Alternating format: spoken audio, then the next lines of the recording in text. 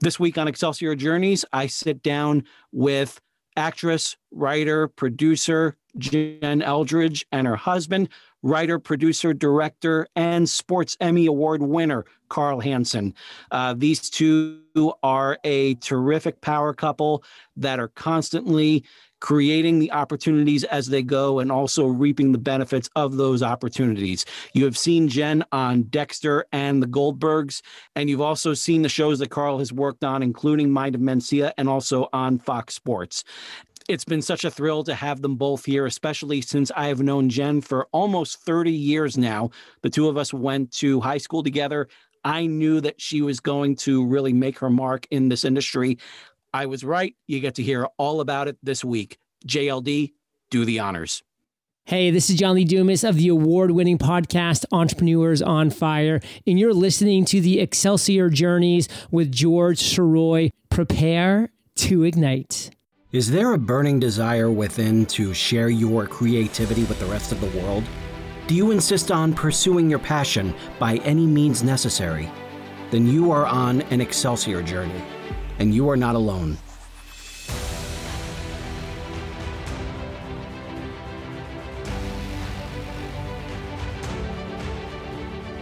Welcome back to Excelsior Journeys. This is George Sirois, and thank you so much for being here. And thank you so much for tuning in for over 80 episodes. This has been such a blast doing this show. We are nowhere near stopping anytime soon. And if any of you want to show your support, there are a few ways to do it. First of all, if you like what you've been hearing and you want to share it with other people, feel free to send your friends, family members, loved ones, anyone to he'sgotit.com/podcasts so they can choose which platform they would like to subscribe to.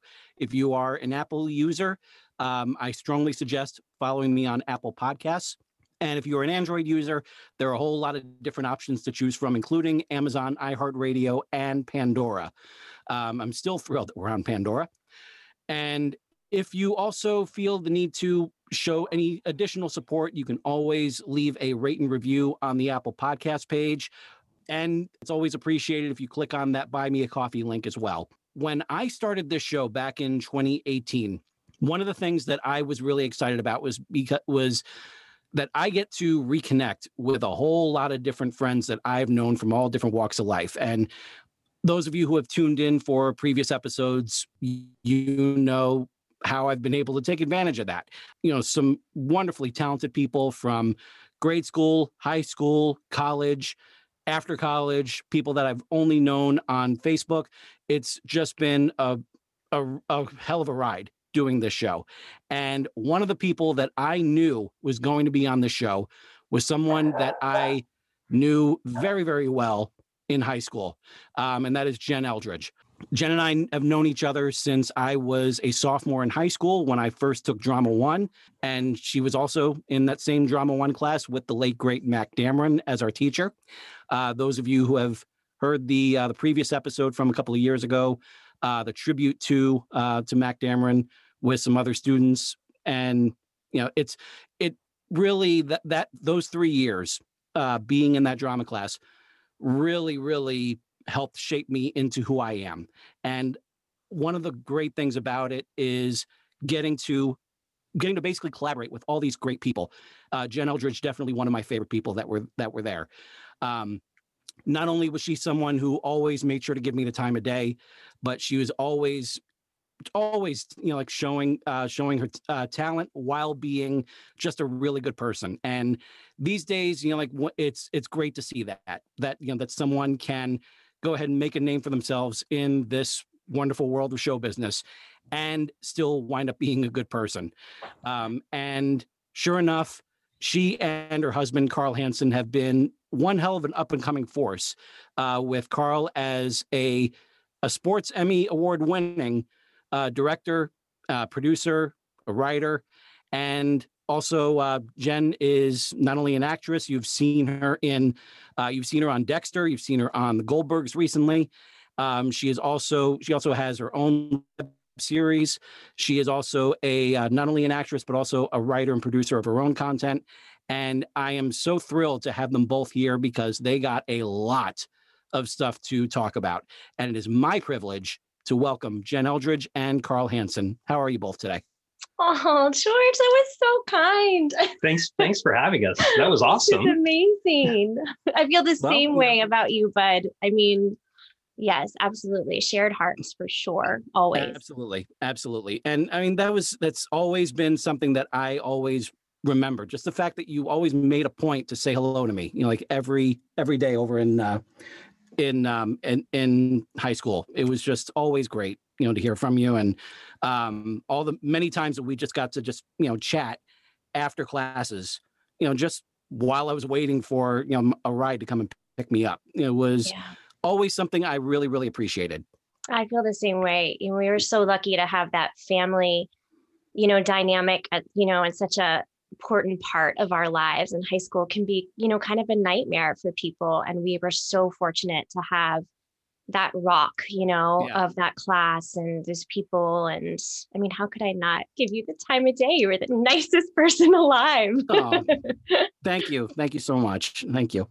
Now, I understand that both of you are working on a big project that's going to be that is going until the end of this week. Am I correct?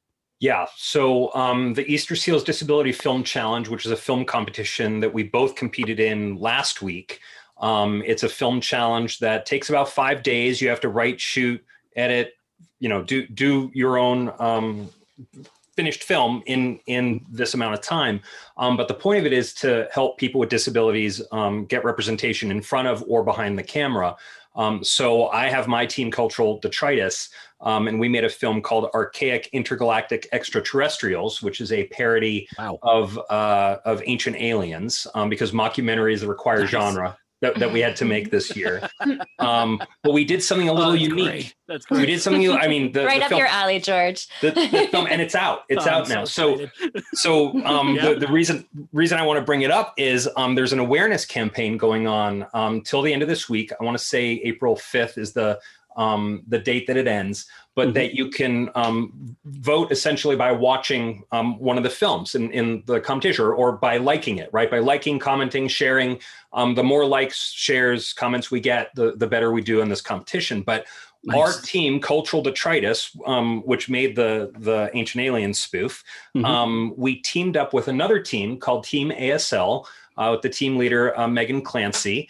And we agreed that we were going to do a 2-team tag team film where we have crossover characters in each film. And another friend, Megan Malone, ended up writing and directing for them. But we did a bunch of crossovers. And it was the first time, I think, that's ever been done. Definitely in this competition, but I don't know if it's been done in other film competitions. But Jen was a part of that film. Right. So it's called the Over 40 Files. Over 40 Files. Nice. And it's a parody about kind of women feeling like they disappeared after 40. Wow. Yeah, very different takes. One's an Ancient Alien parody, and one is hardcore. It's still pretty funny though. They're good companion pieces because they're very different. Nice. And it sounds like there's a really good rapport between both groups as well. So everyone is kind of like, understanding each other's style and their humor and everything, and they're able to kind of play to each one. So it doesn't seem like too jarring, right? Absolutely. And I mean, what we decided early on is we decided as 2 teams to come together that first night of the competition. Everything happens on a Tuesday this year. And then we decided to come up with our various concepts, and then we just went off and made our own films, right? It's like, but we were in constant communication.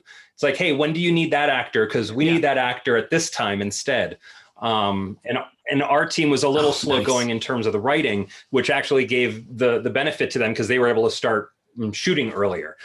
So it worked out perfectly. I mean, it was like the first time we'd ever done anything like that. It was an awesome experience. But you can go see them. If you go to YouTube, the Easter Seals Disability Film Challenge page. So if you go to YouTube, put in Easter Seals Disability Film Challenge, and you can see there's 93 films this year. And I highly encourage everybody to watch all of them. But it would be awesome if you voted for Archaic Intergalactic Extraterrestrials and the Over 45s. Fabulous. And I'm gonna have a link to that in my show notes, so everyone can go right over there. And I'll also have the names of both of your shows, so that way everyone knows where to go, which one to click on, which one to vote for for those of you who haven't really heard the show like all that much, basically what I really love to hear about is what I call the lightning bolt moment. And that is that moment, everyone has it, where they experience something or see someone or hear something, and that moment, that is the direction they want to go in. That is who they want to be. So for both of you, what was that moment? Because Jen, I know that drama wasn't drama started for you pretty early for you, right? It did, yeah. I have to say, I was really fortunate in that both of my parents really were interested in the arts, and so my childhood was really surrounded by them. My mom loved theater. She loved going to the theater. She loved musicals. She loved, movies that were musicals. She took me to the ballet. She was really wonderful about showing me the arts as a young child. And then my dad is actually a visual artist. So even when I was growing up, he went to VCU, and he was a teacher for a long time, but he would continue to, even when he was like a car salesman, he would work on projects, and he would like paint mallards for like extra money and things. There's always like some crazy art project going on in our house, but he was really great about taking my brother and I to art museums and talking to us about art, and he just has a real eye for beauty. And I definitely get that from him. And then I started doing it, I think, in middle school. And of course, being in high school and having Dee, and, he being such a mentor to me. And he really showed me a path to take in really taking this more seriously. And one of those things was he suggested that I apply to a program at Northwestern. They do a summer program for kids. They have theater, dance, journalism, all kinds of music, all kinds of things. And so I was fortunate enough to be accepted to the theater program. Wow. And that was between my junior and senior year of high school. And I think that was the real moment that I started to really feel like an artist, and that I really wanted to make this, like my life's work, that this was really what I was supposed to do and had to do. Yeah. Yeah. Yeah, I definitely, and I never really sensed that there was anything less than that from you, because you said that was between your junior and senior year when you had that. Right. I graduated right after, at the end of your junior year, because I was a year ahead of you. But those 3 years that I knew you, I knew nothing but talent from you. So that's so the fact that you were still kind of wondering, is this the direction you want to go in? And it's like, you've already showed that is the direction you should be going in. Oh, thank you. I was foolish enough to think like, maybe I'll be a doctor. What's funny? What's really funny is that my mother had been trying so hard to have me be a lawyer. Yeah. And from 7th grade on, that's all she was talking about. And, her way of doing it was almost like osmosis by having me watch LA Law, every Thursday. Like that was just it. And the whole time I was just like, I want to get in the arts, right. You're like, I'm watching TV. Yeah. Beyond this. Yes. I think Carl has a similar experience. Oh yeah. I mean, but I was brought up by TV, you know what I mean? Like, similar to you, Jenna, my parents were very appreciative of art, and I'd go to art museums. There was a lot of music in my family. Like my aunt was a former opera singer in Vienna. And so there was just like music, and I took piano lessons. I never really practiced, but I took the lessons, and, really just kind of like had that exposure to it at a young age. But really, I think that moment for me, that sort of epiphany like moment, was a B Hollywood movie came to my neighborhood where I grew up in Massachusetts. Okay. So I grew up in a small neighborhood called Beverly Farms, which is a very wealthy enclave of this city of Beverly. My family was not wealthy. Yeah. We were renting a house there, but a movie came by, and it was like it's a very picturesque little downtown area, which is what they were coming for. And before the primary unit came, the art department was there, the swing gang trying to get everything set up, right? So they were like replacing signs. There was this little house that was like a printing shop, but they were making it into a barber shop. And I was able to kind of sit on my curb, my front stoop essentially, and watch this film get made at 10 years old. And it was called, at the time it was called American Build. It's now called Race for Glory. It came out on VHS. I don't know if it's even still viewable somewhere. I think maybe there's a clip on YouTube about it. But when the art department was in that set where they were making the barber shop, somebody just happened to say out loud, does anybody have any food coloring? And I was like, well, I'm going to run back to my mom's, kitchen and see if she has food coloring. I run back with this blue food coloring and they're like, oh, thanks. And they put it into a jar that was full of just water, and it made it look like it was Barbasol. Like the way you go to a barber shop and you see Barbasol and do this. And as a 10-year-old, I was like, oh, that is magical. What occurred? Like I couldn't understand exactly what was going on then, but it was just like the seed was planted. I was an extra in that movie. A friend of mine just sent me a picture recently of both of us at very, very young ages in that movie as extras. And it brought back so many memories, but that for me was that moment. It was seeing that and then volunteering at my cable access studio at like 12 years old. And then that sealed the deal. Oh, that's great. Carl's been in this business since he was 14 years old. Yeah.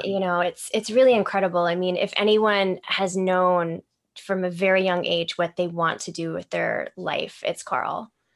I don't know. It was that moment when I was 10. It's like the circus coming to town kind of thing. It is exactly it. And in fact, what's really interesting about that is I always think of, production as this fly by night industry, because you go in, you kind of take over a place for a little bit, and then you have to leave with hopefully no trace that you were there to begin with. Yeah. But that you have to be so trustable in that experience, because if you violate that, and you're in a location and you've damaged stuff, like other people won't be able to go in and work there, right? It's like you can't get another production to go in. So I've always kind of really taken it upon myself of a matter of like production pride and I was a location manager for a number of television shows that, you don't leave your mark. You kind of utilize the space and treat it as you would any other place that you're visiting as a guest. And then you leave it to the next people. That's great. Yeah. That is great. So really both of you had your directions kind of, established fairly early. Jen, it was just basically it sounded like more than anything, it was just like kind of confirmation, just like, am I going in the right direction? And then you get that Northwestern thing. It was just like, yes, you are. Yeah. So, and with everything that you were doing, Carl, how did you guys meet, by the way? Well, George, we met on set. Surprise, surprise. The Hollywood love story. So I, as an actor, you tend to have lots of survival jobs in this town. And one of mine was doing craft services. And for people outside the film industry, that's basically like providing snacks essentially for the crew for the length of the shoot. And that can be, Hostess cupcakes, or that can be like something you make from home and, is this whole big thing, depending on the budget, I think, and your craft service person. But I happened to do craft service on this show called Mind of Mencia that was on Comedy Central. And it was, for me, it was a 1 day a week show. And Carl was a producer on that show. And I like to eat, and I would hang out by the snack food table where this really pretty, smart person that I would go and have great conversations with would be. And I would be like, oh, good, I can snack and I can talk to this awesome person at the same time. It works out perfectly. Yep. So yeah. And Carl, I have to say, Carl is, he's just sunshine, but especially in this business, unfortunately, they're not always very nice people all the time. And Carl was a producer, so, high up there, and yet was still the kindest, nicest, like best energy walking around on that stage. And I found myself like whenever he would walk by, I'd be like, hi, Carl. And then I'd kind of like check myself of like, what's going on there? Like, what am I feeling? And funny story is that me and another girlfriend had made a pact that we were no longer going to ask guys out. I was like 28, something like that. And we were just done with it. We were like, there's no reason that we, need to do this. Like, they're going to come up to us. We're going to, whatever. I mean, it's probably not very 2021, but at the time felt like the right thing to do. If they're smart, yeah, they will. Like, right, exactly. We're just going to bide our time and wait. And sure enough, of course, within a week of that, Carl and I were talking, and we were talking about a play that was nearby at the Blank Theater. Book of Liz, right? It was the David Sedaris. Yes. Play. Yep. Oh, nice. Exactly. Nice. And Carl was telling me about it, and I said, well, we should go see it. And then immediately was like, oh, damn it. Well, I'm just glad she did that, because I was chickening out asking her to go out. So it worked out perfectly in my favor, because I was like, oh, here's my entry. I don't have to worry so much. Yeah. Yeah, but I think the writing was pretty much on the wall. Like I was, suddenly like getting him his like favorite tea, and having special things. My favorite flower, sunflowers, would show up at the table, and my favorite iced tea, and I'm like, oh, what's going on here? Yeah, and then we decided our first date we were going to go out, and it was just kind of, just haven't stopped. still obviously still going strong today. That's it's fantastic. Now I gotta ask, Jen. Now like we knew each other back in Richmond, Virginia. Sure. But it seems like you've so taken to LA that you were crying when the Dodgers won the World Series. Oh, so, gosh, yeah. How long have you been there? I've been here since 2000, so 21 years, and wow. I have to say, I love Los Angeles. Like anyone that knows me, spends any time with me, they know how deeply I love this city. Mm-hmm. It's not for everyone. I truly don't understand people that have never been here and they hate on it, or just hate on it because maybe they think it's easy to hate on. But I think it's so beautiful and diverse, and the people in the city are incredible, and I learn something new every day, and the art scene is so strong, obviously film, and it fills me up, this city. I love it. I love everything about it. I've been here for 21 years. Now, did you decide that I'm going to LA? Because you went to Virginia Tech. I did after Godwin, right? I did. So I went to Virginia Tech, and then I went on tour with a show called To Kill a Mockingbird. Nice. And so I did a national tour of that, and I had decided pretty much when I graduated from Tech that I was probably going to go to Chicago. Chicago felt like home to me. It was a city I felt like I knew really well. It felt like the right transition into doing what I wanted to do, which was theater. And then I went on this tour, and I saw more of the country, and I got braver. And I was not the first time, but I felt really empowered by that tour. And it was kind of the first push out the door of go be an actor, and when the people that I met on that tour, they were all New Yorkers. I was this, I don't know, I felt like a country bumpkin. They were so cool. I remember getting on the van the first time, and they were just the typical, they were in their black turtlenecks and their, cool jeans. And I was in a sweatsuit, hey guys, ready to go to work, it's ridiculous. And I just looked up to them so much, and they had all, like I said, lived and worked in New York. And I was so intrigued by that and excited by that. And so at the end of that tour, I thought, I'm either going to move to New York, or I'm going to move to LA. And my best friend at the time lived in Los Angeles. And this is so silly, but I was 23 years old. I called up a friend of mine who was kind of in the same place, and it's time to make a big move. And I called her up and I said, okay, where are we going to move? New York or LA? And she said, LA. And that was it. It's silly, but and I was living in New York at the time. So, did you get to tell the people that you were doing the show with about your own New York stories, considering that we got to, spend a few days over there with Mr. Dameron's class? Oh my gosh. You know what's funny, George? So I didn't tell them, but when we got together for Dee's tribute 2 years ago, we all shared all of our stories from thinking back about that experience. And it was so good to think about them again. Oh, I would do too. I wish I could have been there. Oh, well, you know what's funny? Been so much fun. Oh, I wish you had to. We missed you so much. Like everyone that wasn't there, we felt that. Like we felt like you guys were missing. It was so good to have us, but at the same time, it did feel like pieces missing completely. But Carl actually got to meet. That's why I did that tribute show. Yeah, totally, of course.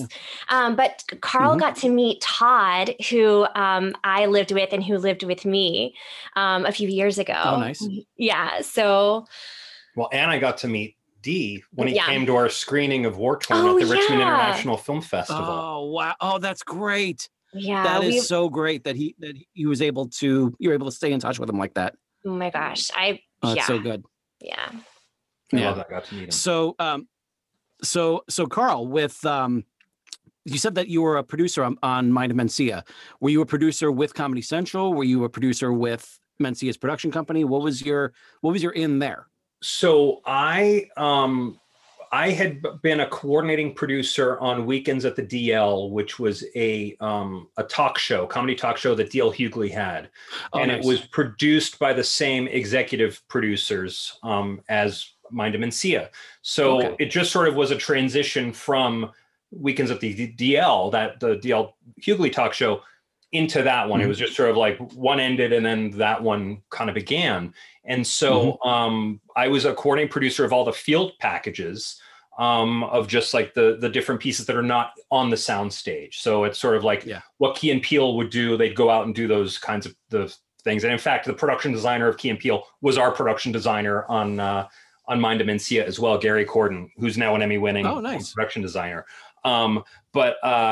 But yeah, I mean, it was an interesting experience because I wasn't like a huge fan of the comedy of that show, but I really liked all the people on it. And in fact, came out of that show with a number of friendships that still I have today.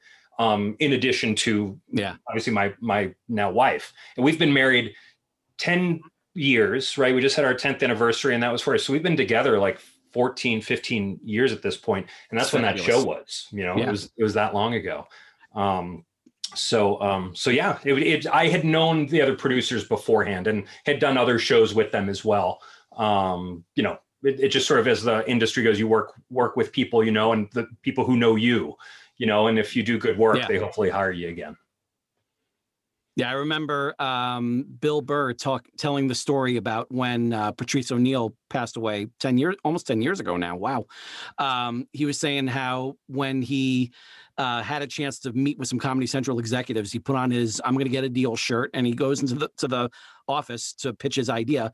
And instead of pitching the idea for like 50 minutes of that hour, all he did was yell at them for putting Mind of Mencia on the air. So you weren't alone when it comes to like being not being a fan of the comedy. So yeah. It was it wasn't for everybody, but listen, the benefit is it brought us together. So for me, I can't say anything. Yeah, many friendships. Big bucket of win there. Like there's no complaining there. So when you guys got together, how long was it before you started collaborating on projects together? It's a great question. What's the first thing that we did was? It was Cookie, right? Oh no. Yeah, I think Cookie was the first one, 2007. So it was within a year. It was about a year where I think we worked out, because I think the first time you didn't know the kind of stuff I was working on yet, and I don't even know. Yeah, I think to be honest, the first film that I saw of Carl's was a mockumentary. And nice. I have to say, and he knows this, so it's not like I'm revealing something on the air to embarrass him, but it's not my favorite of his films. And so, but we've like you said, we're artists, we collaborate with each other, we're honest with each other. But at the time it's like, here's my new boyfriend, I was just being supportive and, you brought me a bottle of, I think you brought me a bottle of whiskey. Yeah. And so you brought to like the screening. I was like, oh, this is really cool. Like no one had ever done that, by the way, before. That's how I sealed the deal, George. Worked out great. Worked out perfect. There you go. But to be fair as well, that was only the second 48-hour film project I had made.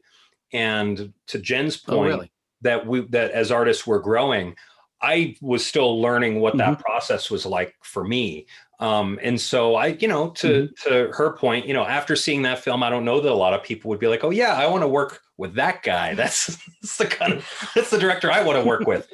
But the people who, that once we started making more of these, like people did start coming back, and a number of those actors did come back for other films after that. Absolutely. And I think kind of what I'm meant by that is that the process of 48 hour, which you can obviously talk about, is so seemingly stressful. And it is stressful, but Carl is so wonderful in that medium. Like he just thrives, and timed filmmaking is not for everyone. It's not for everyone as a director, producer, crew. And it is certainly not for everyone as an actor.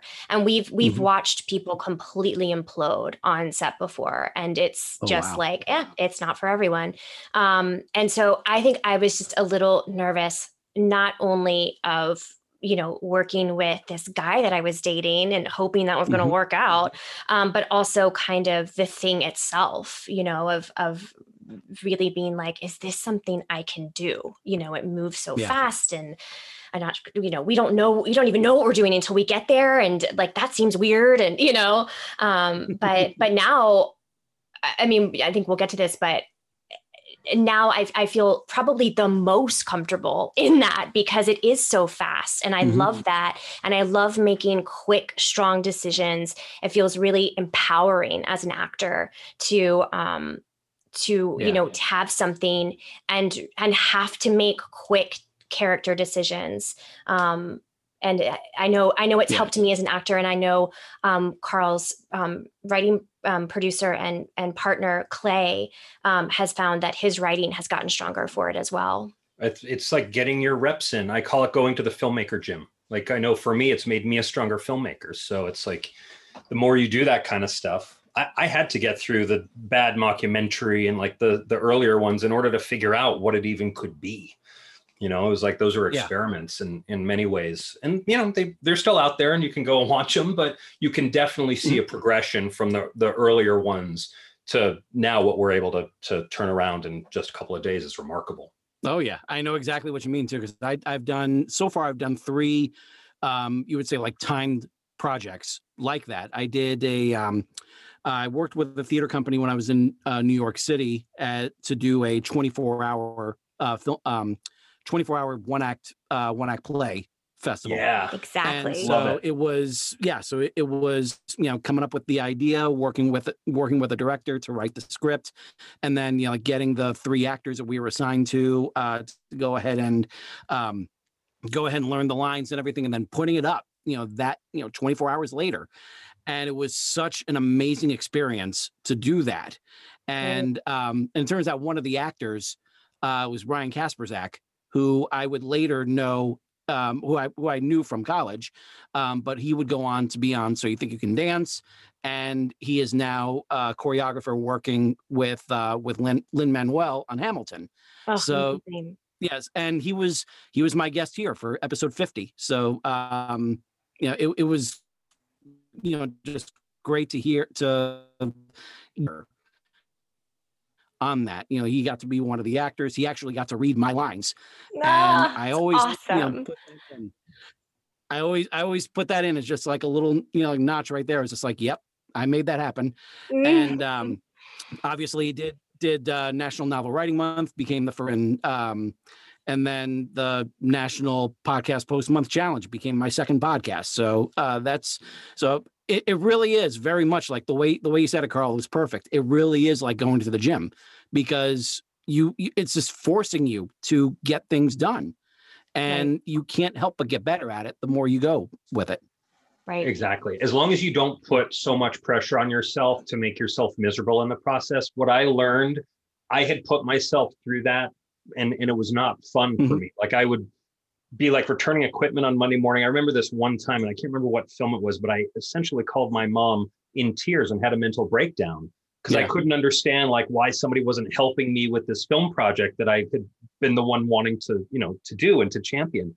And then it just like was this epiphany of like, nobody else is going to care as much about this thing as much as you will, right? This is, it's just like I had to put myself in that mindset.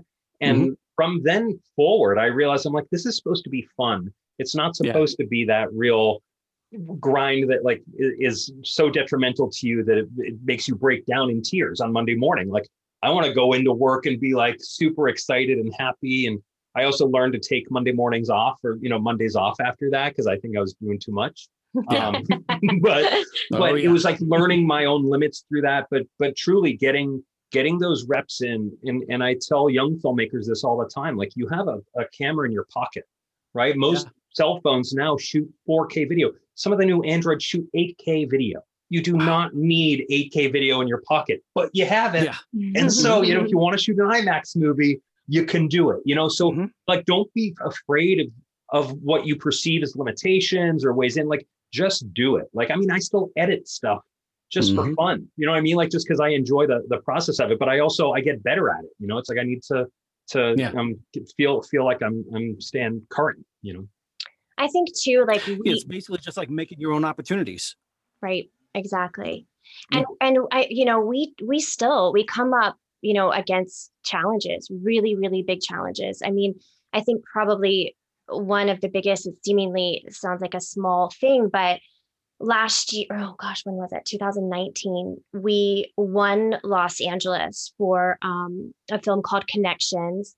Which you can imagine, George, like, we're in, I think they said Los Angeles and Paris are the 48-hour cities that have the most entries of films.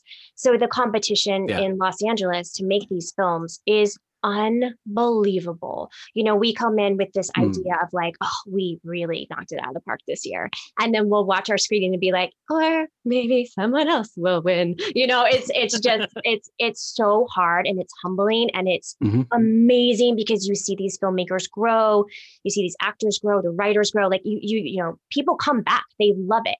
Yeah. But we were fortunate enough to win the city in 2019. And let me tell you, that was hard fought.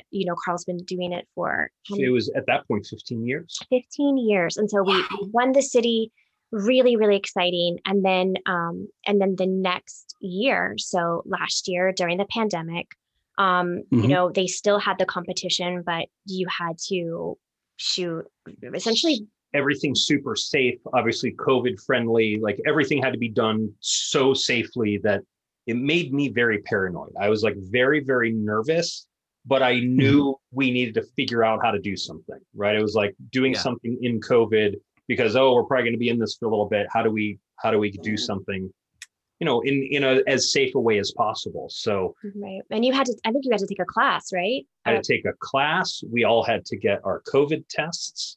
Like 48 hours in advance. Yeah. There was a lot. And so I did my best to mitigate all of that. And it was like, great, we're just going to keep it very, very small, very, very intimate. And that's the way we're going to do this.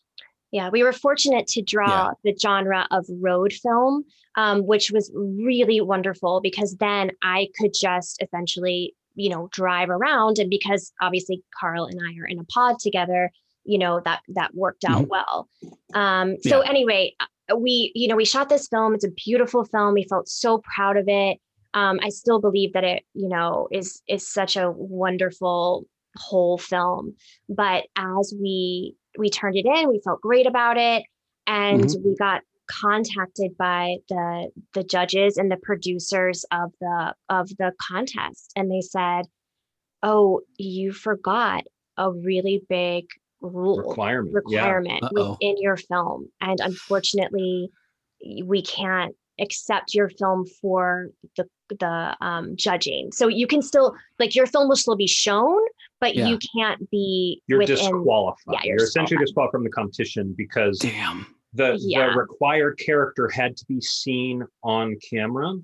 And it's a way to ensure that your film's been made in the time period. That's where they give you a line of dialogue, a prop, a character, and then a genre, right? Those are your requirements going into the competition. And to ensure you've done it in that time period, they want to make sure you're showing your character on the screen.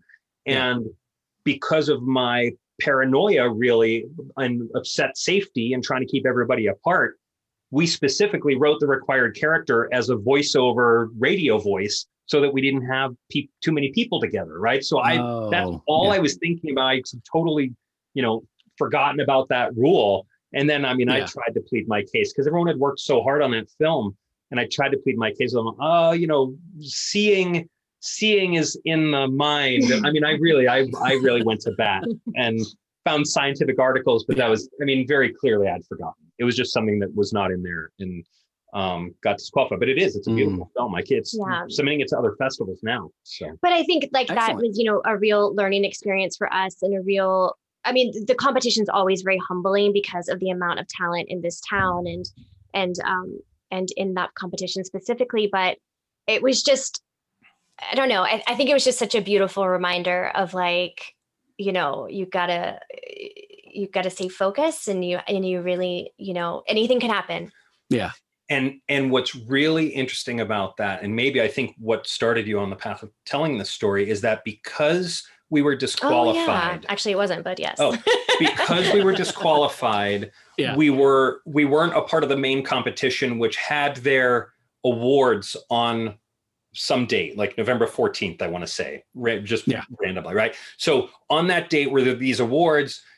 It also turned out there was another 48-hour competition that was happening on that weekend that had we done the awards, we would not have done that competition because there just wouldn't have been a way to do both. But instead of, worrying and fretting about that missed opportunity with Mist, that we ended up making this 10-minute, I guess it was like 1-minute episodes, 10 1-minute episodes for an app called Rizzle, and it was called Changing Lanes, which has turned out to be an awesome vehicle for Jen. Now we're getting into other festivals with it. So we never would have made that had we been just sort of with our tail between our legs because we got disqualified. It's like, okay, well, what are we going to do? Just sit here and, bemoan that fact? No, let's do something. Yeah. Yeah. That's fabulous. That's a great way to look at it too. It's just basically just like a chance for a different opportunity. So, if, was it a matter of just, as soon as they told you were disqualified, it was just like, okay, well, what else can we do at that point? Or was it just something that you just happened to stumble upon? I needed about a day and a half. That's typically the time frame that I need from really disappointing news and getting really upsetting news to feeling like I can at least move past it and not be in that sad, miserable state, which I am for a day and a half. But I need that time in order to feel the loss and feel it. It doesn't mean that I don't have residual stuff after that, but that's sort of like the big time for me. And then it's like, okay, I'm not going to sit here in this for this much longer. What's the next thing? And it was soon thereafter I got an email about that other competition. I'm like, well, this is something we can do from home and do it ourselves and make something just fun, just her and I. And that was something I really wanted to do too, was specifically do something essentially just her and I. Megan Malone wrote the script for it, who ended up directing that other, the Team ASL film for this Easter Seals competition. But ultimately it was just Jen and I working on it, on the ground all day Saturday, laughing. I laughed all day Saturday. And you can see it. You can see it on the Beverly Entertainment website, beverlyentertainment.com. You can go and see it. It's great. It's super fun. Excellent. Yeah. It's your mindset for that. It just sounds a lot like what Marv Levy wrote on the bulletin board right after the Bills lost to the Giants at Super Bowl 25, when he wrote out this poem that I really remember. Just said, fight on, my men, St. Andrew said, a little I'm hurt, but not yet slain. I'll just lie down and bleed a while, and then I'll rise and fight again. So that sounds like the same sort of mindset that you have with that. Just feel it, get it out, but then once it's out, it stays out, and then you can get up and start focusing on the next thing. Yeah, that sounds like the entertainment industry in a nutshell, George. Yeah. You go through that frequently with auditions. And it's constant slog. Constant. Now, so you have the producing experience, obviously, and you have the Jen. You obviously have the acting experience, but both of you have also have writing experience. When did that start coming up? I know for me, I've always been writing for as long as I can remember, having a pen or a pencil and then getting a typewriter and then getting a computer, just sort of always writing stuff. And I have like poems from, middle school and high school and journals and things. So I've always just kind of been writing, and really found a voice in high school of writing short stories and things like that. But even though I was a writing minor, right? I mean, Jen, you saw me nod. You know exactly where my head was going. You're talking to the right person. Yeah, and I mean, I would just write sketches, and I'd write stuff with my friend Dan and I. We had a show called Entertainment Beverly on our local cable access nice. Channel. And so like, it was always just like creating stuff and having fun and doing stuff like that. But I never considered myself a writer. Like I didn't consider myself a writer, like until fairly recently, when I just had to write something just out of sheer force of it. And I'm like, oh yeah, I can do this. I don't know why I've been denying that aspect of myself for so long, but I've always enjoyed the process. And I was a writing minor in college. So, it was always a part of me. Fabulous. Yeah, I definitely know that. I know that whole experience. I wish I still had, I kind of wish I still had all those steno notebooks that I would fill with short stories that should have been filled with school assignments. Where would you be today though? Well, the reason why I say like, I kind of wish I still had them is because, like, I know looking back at it, it's going to be like, oh man, that was awful. Right. But at the same time, it's like, that's where so many of the characters that I'm still working with today were cultivated, where they kind of found a little bit of their voice. So yeah, I know exactly what that's like. Jen, what was it like for you? When did you get into writing? Yeah, I'm trying to think. So I have to say I've been really, really shy about writing, and I kind of still feel like I am. I was a double major in college. I was an English major, but I really shied away from creative writing and really just kind of stuck to those research papers. But I think it was a little twofold. One is I had an amazing acting teacher. Her name is Anita Jesse, and I started taking with her right away. My best friend Summer was taking acting classes with her, and I just did whatever Summer did because she knew everything, and she still does.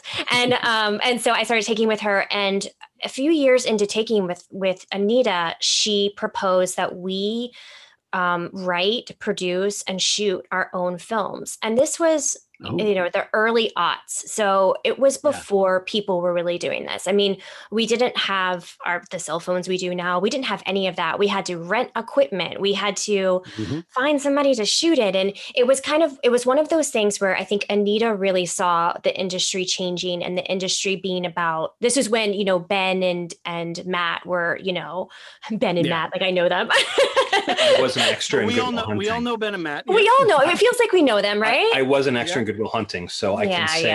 Anyway, so nice. It was when Good Will Hunting. I mean, it was probably years after Good Will Hunting, but still, it was just that feeling of like the industry's changing. Actors aren't just going to be actors; they have to do more. And I think she really had that foresight, and she really got us to do things that we weren't comfortable with. I mean, pretty much kicking and screaming of like, I don't want to do anything but be an actor. That's all I want to do. That's all I signed up for. Like, what is this, Yeah.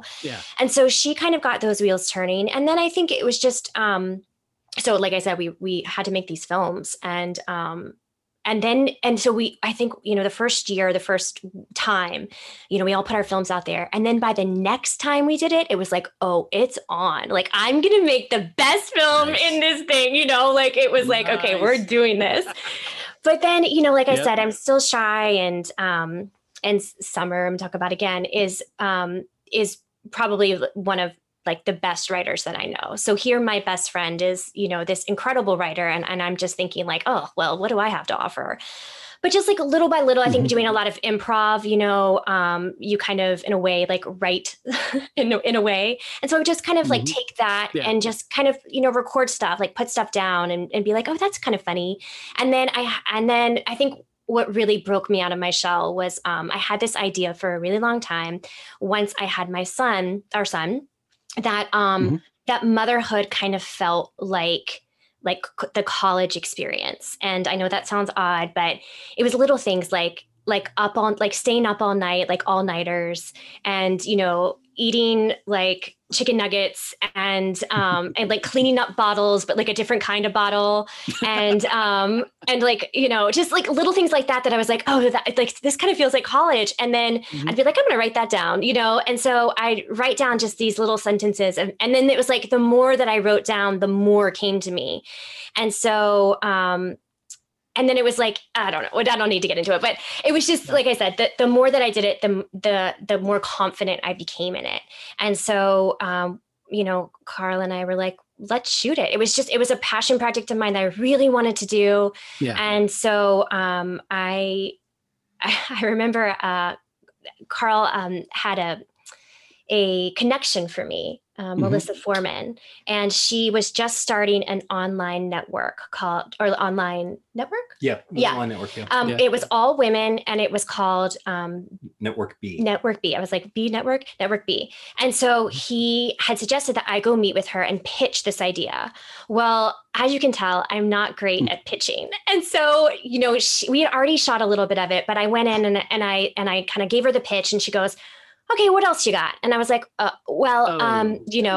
season 2 will be this. And she's like, okay, what else? And I was like, well, then I think season 3 will be, and like, clearly she was not connecting with the project, but like, I didn't have anything else for her. Yeah. Like, that was my big plan. And so at the end, she was like, okay, well, how should we proceed? And I was like, I'm just going to send you what we have. And so anyway, I rushed home, sent it to her, and she wrote back, and she was like, this is amazing. She was like, you're terrible at pitching. And she was like, this is so much better than you explained it. And I love it. And yes, we want it. We're going to do it. And so it was then like, okay, we've got to shoot the rest of this, It was like immediate distribution, which never happens, by the way. That does not happen. But I think unfortunately, part of being a performer, you kind of wait for that, like that applause in some sort of way, but however that comes, Yeah. I think it's really difficult to just, as a creative person, just, put yourself out there and be like, I don't care if everyone hates it. Like, this is me. This is you. Like, I mean, people that can do that, I worship. I'm not one of those people. So I think I just kind of, dipped my toe in the water, hoped for, a good response. And then the more that I got, the more I wanted to do, if I'm completely honest. Well, and I, to be honest, through that project. So, I am a director. I think of myself as a director. But that was really Jen's project and her vision and her perspective, because we'd be in situations and I'd be operating the camera, right? I'd be like, oh yeah, it would be cool to do this, right? And I would do something. And then Jen gave me the freedom to say that and do that. But then she's like, can we actually just do this instead? And changed it to what she really wanted it to be. And I found that direction, like from her, to be so clear and consistent. I'm like, oh, you should be doing this more often. But I think it was just by doing it to get you comfortable doing those kinds of things, because it wasn't something you were comfortable doing. Yeah. Just to follow up on that real quick. So have you gone into directing since then? Sort of. I mean, when Carl and I work on things together, I would say, I mean, I don't know if he agrees, but there are sometimes, that I think that we co-direct in a way. Like, I certainly would never take that credit away from Carl, but in producing, when we co-produce, there tends to sometimes be this element of directing. I mean, it might not be in the moment on set, but in the edit room for sure. Yeah, and Jen's a great storyteller. I mean, she knows what's good and she can elevate a project, which, especially with Changing Lanes, I mean, that happened every step of the way, from once we read the script to once we were shooting it, and a constant collaboration in that experience, all the way down to before we hit send, on the export, making sure it was to the level she wanted it to be. Because it really is a one-woman show. I mean, ultimately it's a one-woman show with Jen as the lead. And she's phenomenal in it. I mean, it's hilarious and she's great and runs the gamut. Like, it's super fun. Yeah. So there's been obviously success, the two of you working together, but at the same time, you've both done quite a bit on your own. Jen, like I said at the very beginning of the episode, we have seen you on Dexter. And just this past couple of weeks ago, I believe, we saw you on the Goldbergs. So what have those experiences been like while you're still doing like all the other things you've been doing? Yeah, I mean, I am so incredibly grateful for those experiences. I think, if I'm honest, like TV is really where I want to be and where I continue to strive to be. And every opportunity that that comes my way, I'm so grateful for. I mean. As far as auditioning goes, I just had an audition last night. It's fortunately for me, I've noticed the more that I do on my own, and when I say on my own, I mean, obviously with a incredible team and people that want to play as well. The more that we do together, the more opportunity I feel like comes my way. And I think that that's a lot of things. I think that that's, you're like my own confidence building, as far as like my place in this industry and my place as an actor in this industry and, my voice and all of that. But I think also it doesn't make every audition so important. Don't get me wrong. Like I mourn everything I don't get, but at the same time, like, you can tend to feel really powerless in this industry. And I think that the more that we really empower ourselves to make content and make the content that we want to make, do the roles that we want to do, pretty early on when I was out here, I used to do these incredible acting workshops. And one of them was with Jason Alexander.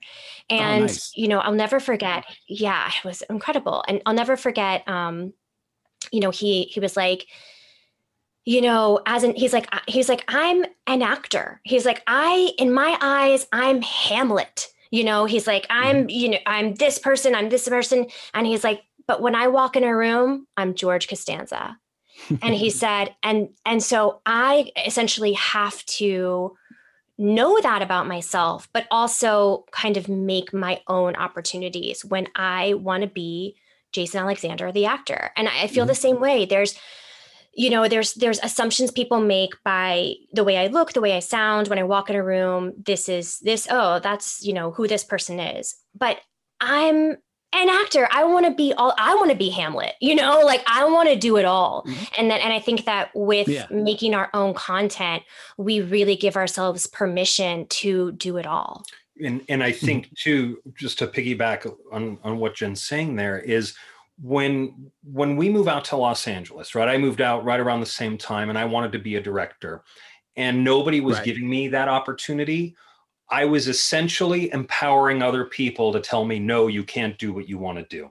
And by doing that, I wasn't putting, myself first. I wasn't making films. I wasn't putting my content out there until really the 48-Hour Film Project came about is like, oh, here's an opportunity to do it. Even though I have a full-time job and, I don't have much time, like I can do something in a weekend and then have something come out of that experience. And it's by giving ourselves that permission and by empowering ourselves to do what we want to be doing.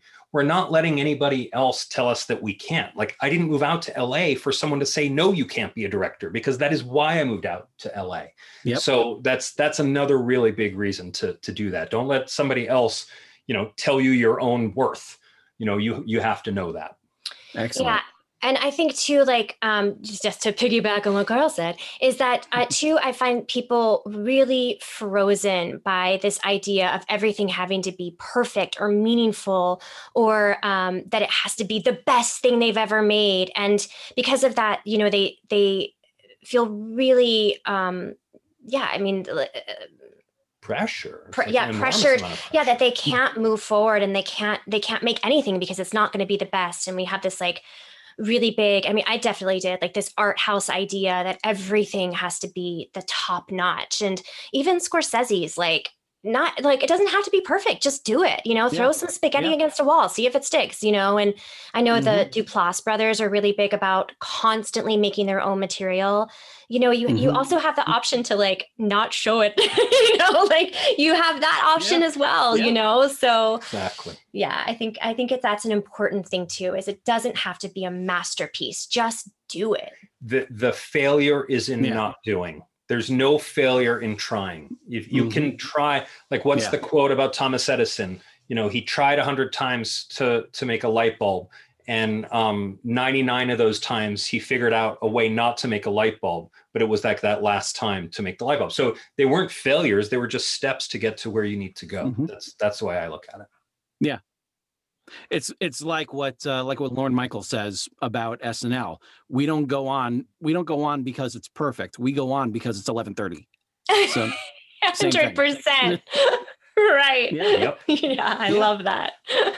Now with everything that the both of you have been doing, all of your accolades and everything, and all of your experience that you've both been continuing to build upon, there's also an Emmy Award hanging around in that house. Carl, tell us a little bit about that, please. Sure. So I also, my day job is I'm the head of production at Fox Sports Films. So I oversee production for all the documentaries that come through Fox Sports. And one of those documentaries was a special we did called 100,000 Cameras, Ohio State at Michigan. And it was a film produced by NASCAR Productions.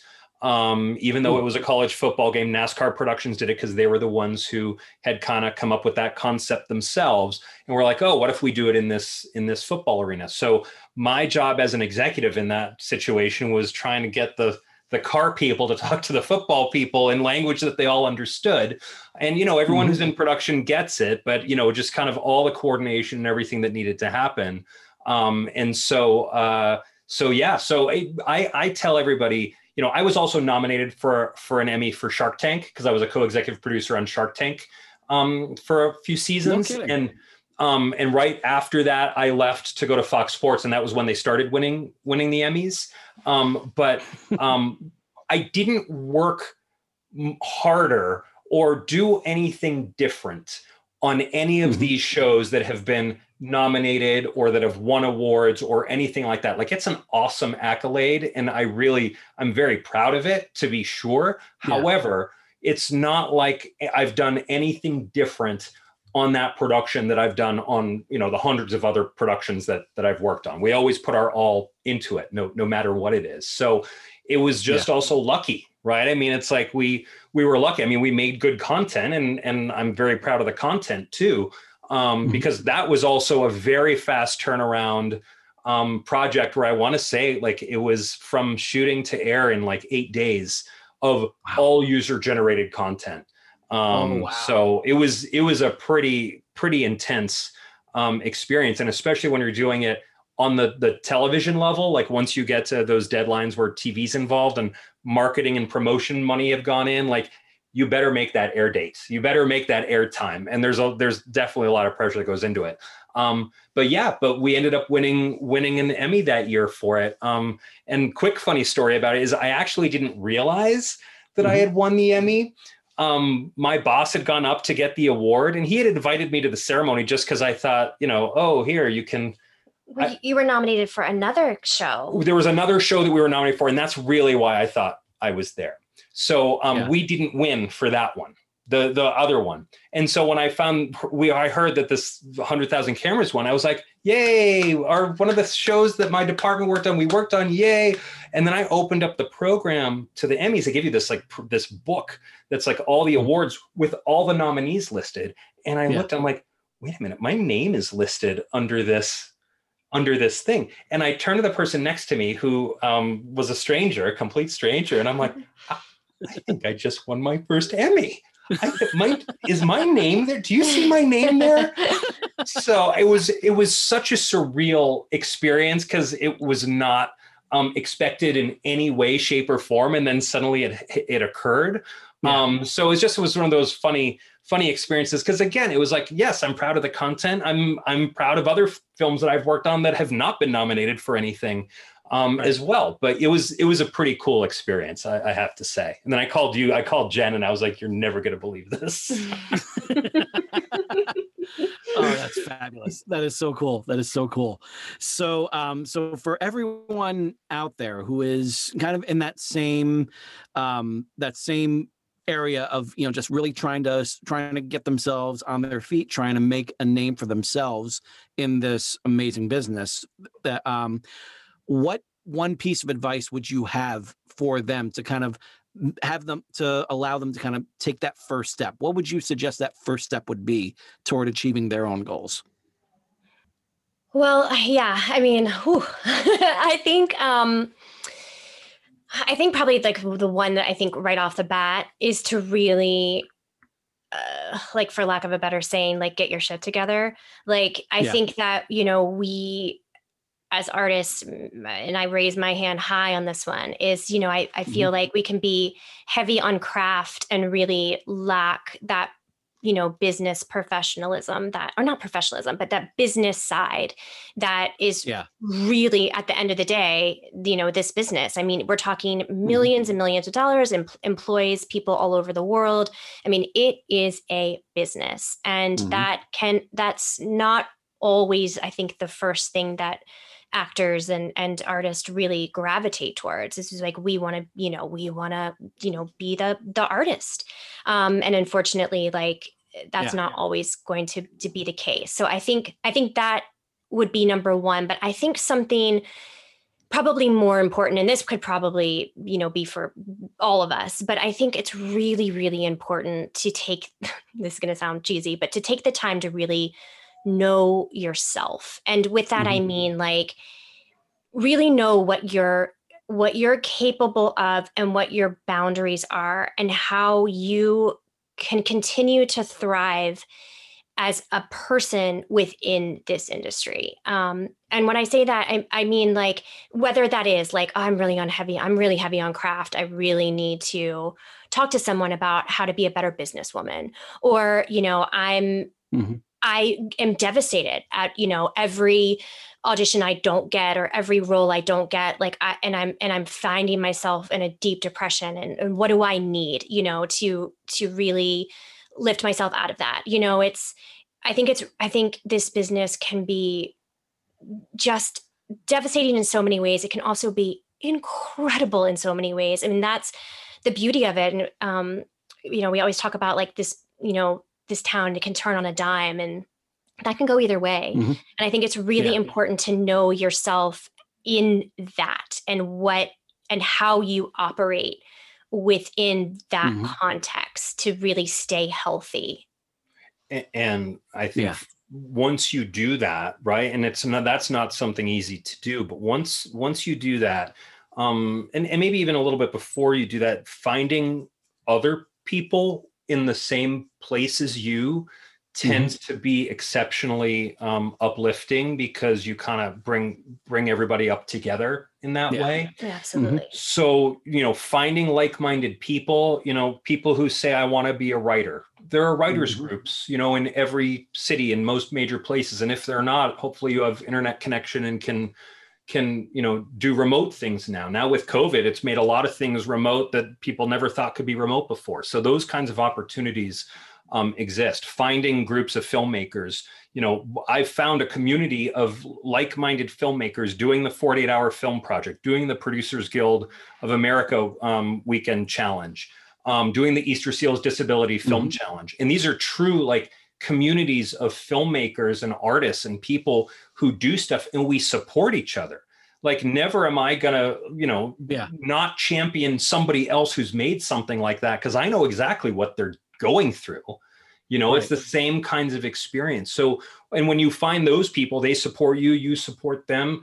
That's, I think, the best way to take that first step. Then you're not doing it alone if you're really afraid of doing that, and you can just jump into the water together. It makes it a much easier swim that way. Absolutely. And where can my listeners find you both on social media? So I am pretty much, this is terrible, but only on Instagram. But I am at LA Hokie. So two of my favorite things, Los Angeles and the fact that I went to Virginia Tech, go Hokies. Mm-hmm. So LA Hokie on Instagram. That's Hokie. Yes. Yeah. Us, Hokies. Sorry, I had to finish that, obviously. I said how to set it up for you. Thank you. I set up. And I'm on Facebook. I'm the Carl Hansen on Facebook. So regular Carl Hansen, I think, was taken by a furniture maker in Denmark, which I am not. Not yet, anyway. Not yet. I mean, listen, I'm still relatively young. Yeah, learn woodworking. But Instagram as well. I'm F Hansen1 at F Hansen1. So FHANSEN, the number 1.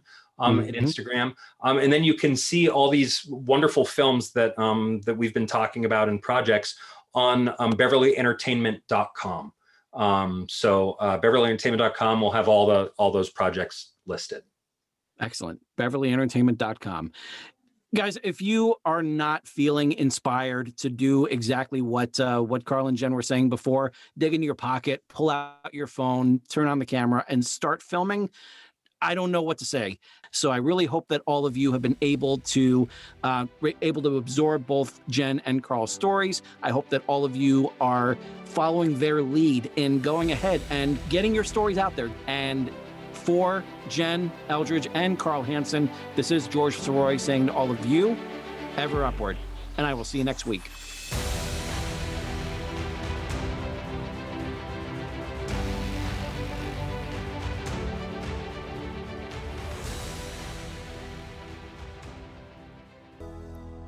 Today's show is brought to you by Audible. Audible is offering our listeners a free audiobook with a 30-day trial membership. If you've never been an Audible customer and want to see what they offer, just go to www.audibletrial.com/ExcelsiorJourneys and browse the unmatched selection of audio programs. Download a title for free and start listening. It's that easy. Why Audible? Audible content includes an unmatched selection of audiobooks, original audio shows, news, comedy, and more from the leading audiobook publishers, broadcasters, and entertainers. And with this free 30-day trial, you'll have your pick of it all. You can hear books of all genres narrated by Jim Dale, Stephen Fry, Will Patton, Alex Hyde White, Jeff Brick, Neil Shaw, William Demerit, and even a few by me, George Sirois. So go to www.audibletrial.com/ExcelsiorJourneys and start your own 30-day journey with Audible today.